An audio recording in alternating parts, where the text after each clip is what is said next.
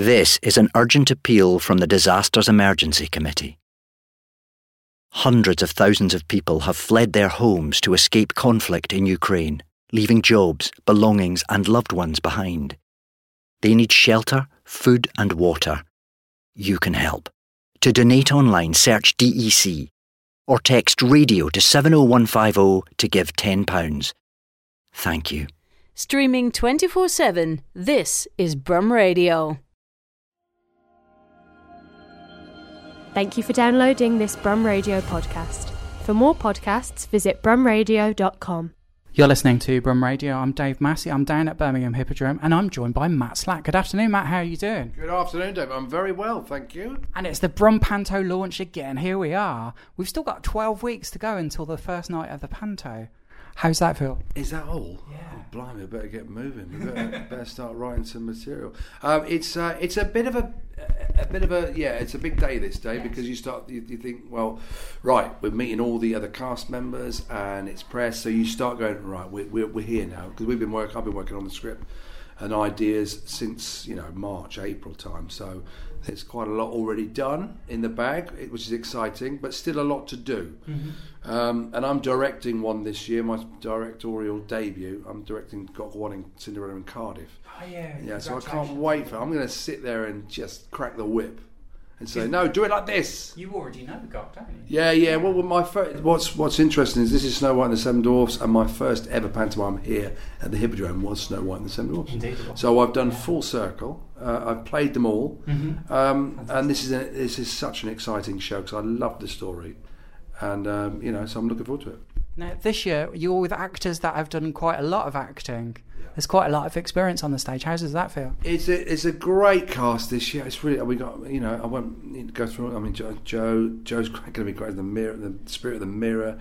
Andrew's back as my mum. That's great. Faye who's done choreo and stage stuff. So, yeah.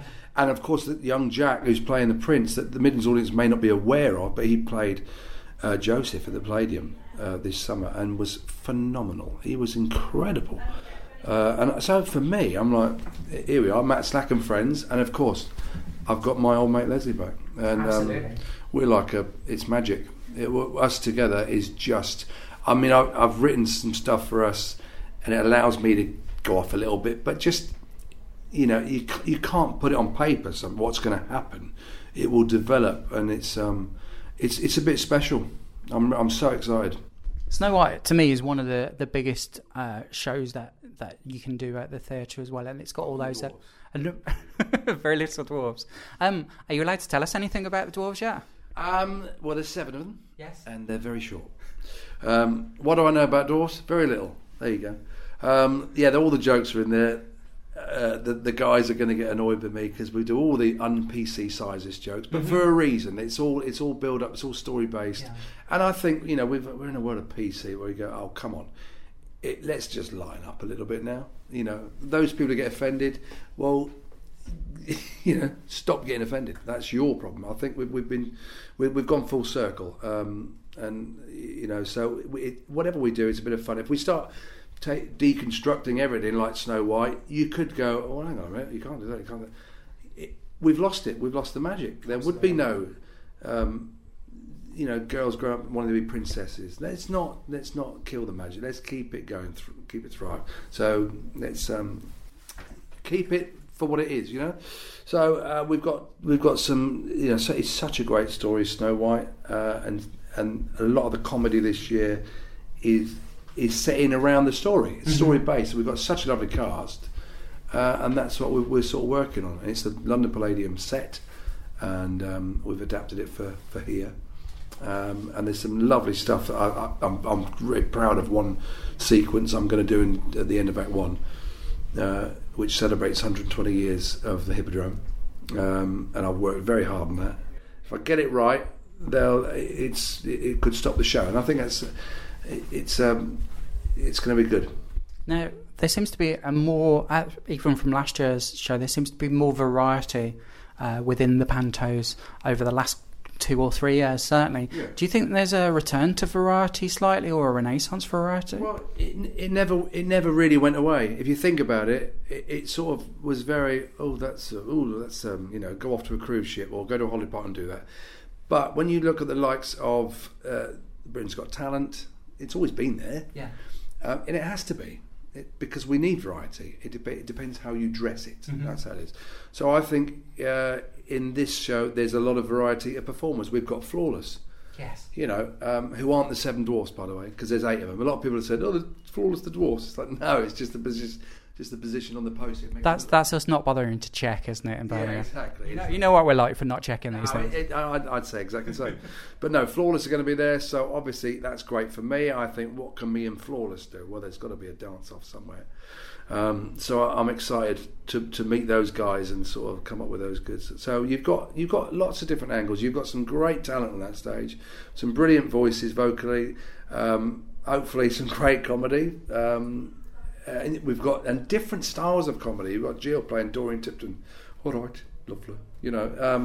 That'll bring in a different element, and it which is Black Country. It's all Midlands, so she'll pull in a lot of her following into this one theatre, and I think that'll be fun in itself, because there's a lot of room on that stage, and I welcome all different types of comedy, whatever it be. There's a lot of room. Let's all do it and give the audience the best that we possibly can. My mother found a newfound respect for you last year, because we came to a second press night last year, because we came to see Darren Day into it. And the day that we came, and you are going to remember this very specifically, the kid on the stage had hooks for hands and tried to jump into the orchestra pit. Yeah, I remember. Normally when I come, we see the press kids. Yeah. Was that was a particularly challenging? Yeah, that's always it's always interesting. It's never dull. You get, when you get a kid like that. I mean, the problem is, it's great fun and I love it. For me, it's like gold dust. It's like, this is really fun. They're all laughing, but I've also got a responsibility. It's dangerous. If a kid did fall in there, you never know what's going to happen. It's dangerous, but that's what makes it great. When you've got something like that happens, it's fun.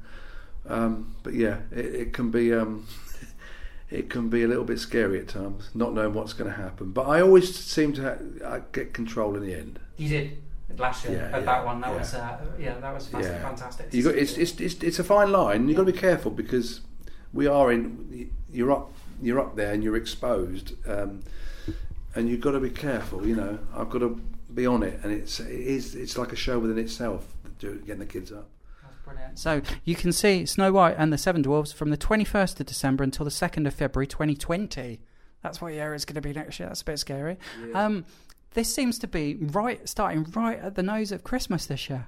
Yeah, it's moved later. It's the 21st. So that sounds very late to me. It is very late, so it runs till the 2nd of February. I don't know how that works. It's just the way it does in the theatre. But regardless, I always say this isn't your average panto and your Christmas. It's a show that goes over Christmas and throughout January. And it's even better when you've had the Christmas out of the way and you've got the blues of January. Come and see the show. And some of our best audiences are later on in January, because they've had the stress, because Christmas is stressful, isn't it? It's financially, it's a stressful time. It's expensive. There's a lot of demand, and you got the kids to worry about the dinner and all the expectation. Relatives you don't like coming round, eating all your. That would be the day that I would plan to go out, is if they're planning to come around that day. Yeah, and that's why I'm quite happy to be working at Christmas. Fantastic. It's a lot of hard work, so what better reason to come out in January when it's wet and windy? Yeah. Come and see the show, and it really does pick people up and set them off into the new year. Fantastic, Matt. Thank you so much. Thank you very much. You're listening to Brum Radio. Thank you for listening to this Brum Radio podcast. Don't forget to subscribe and rate us on your podcast app.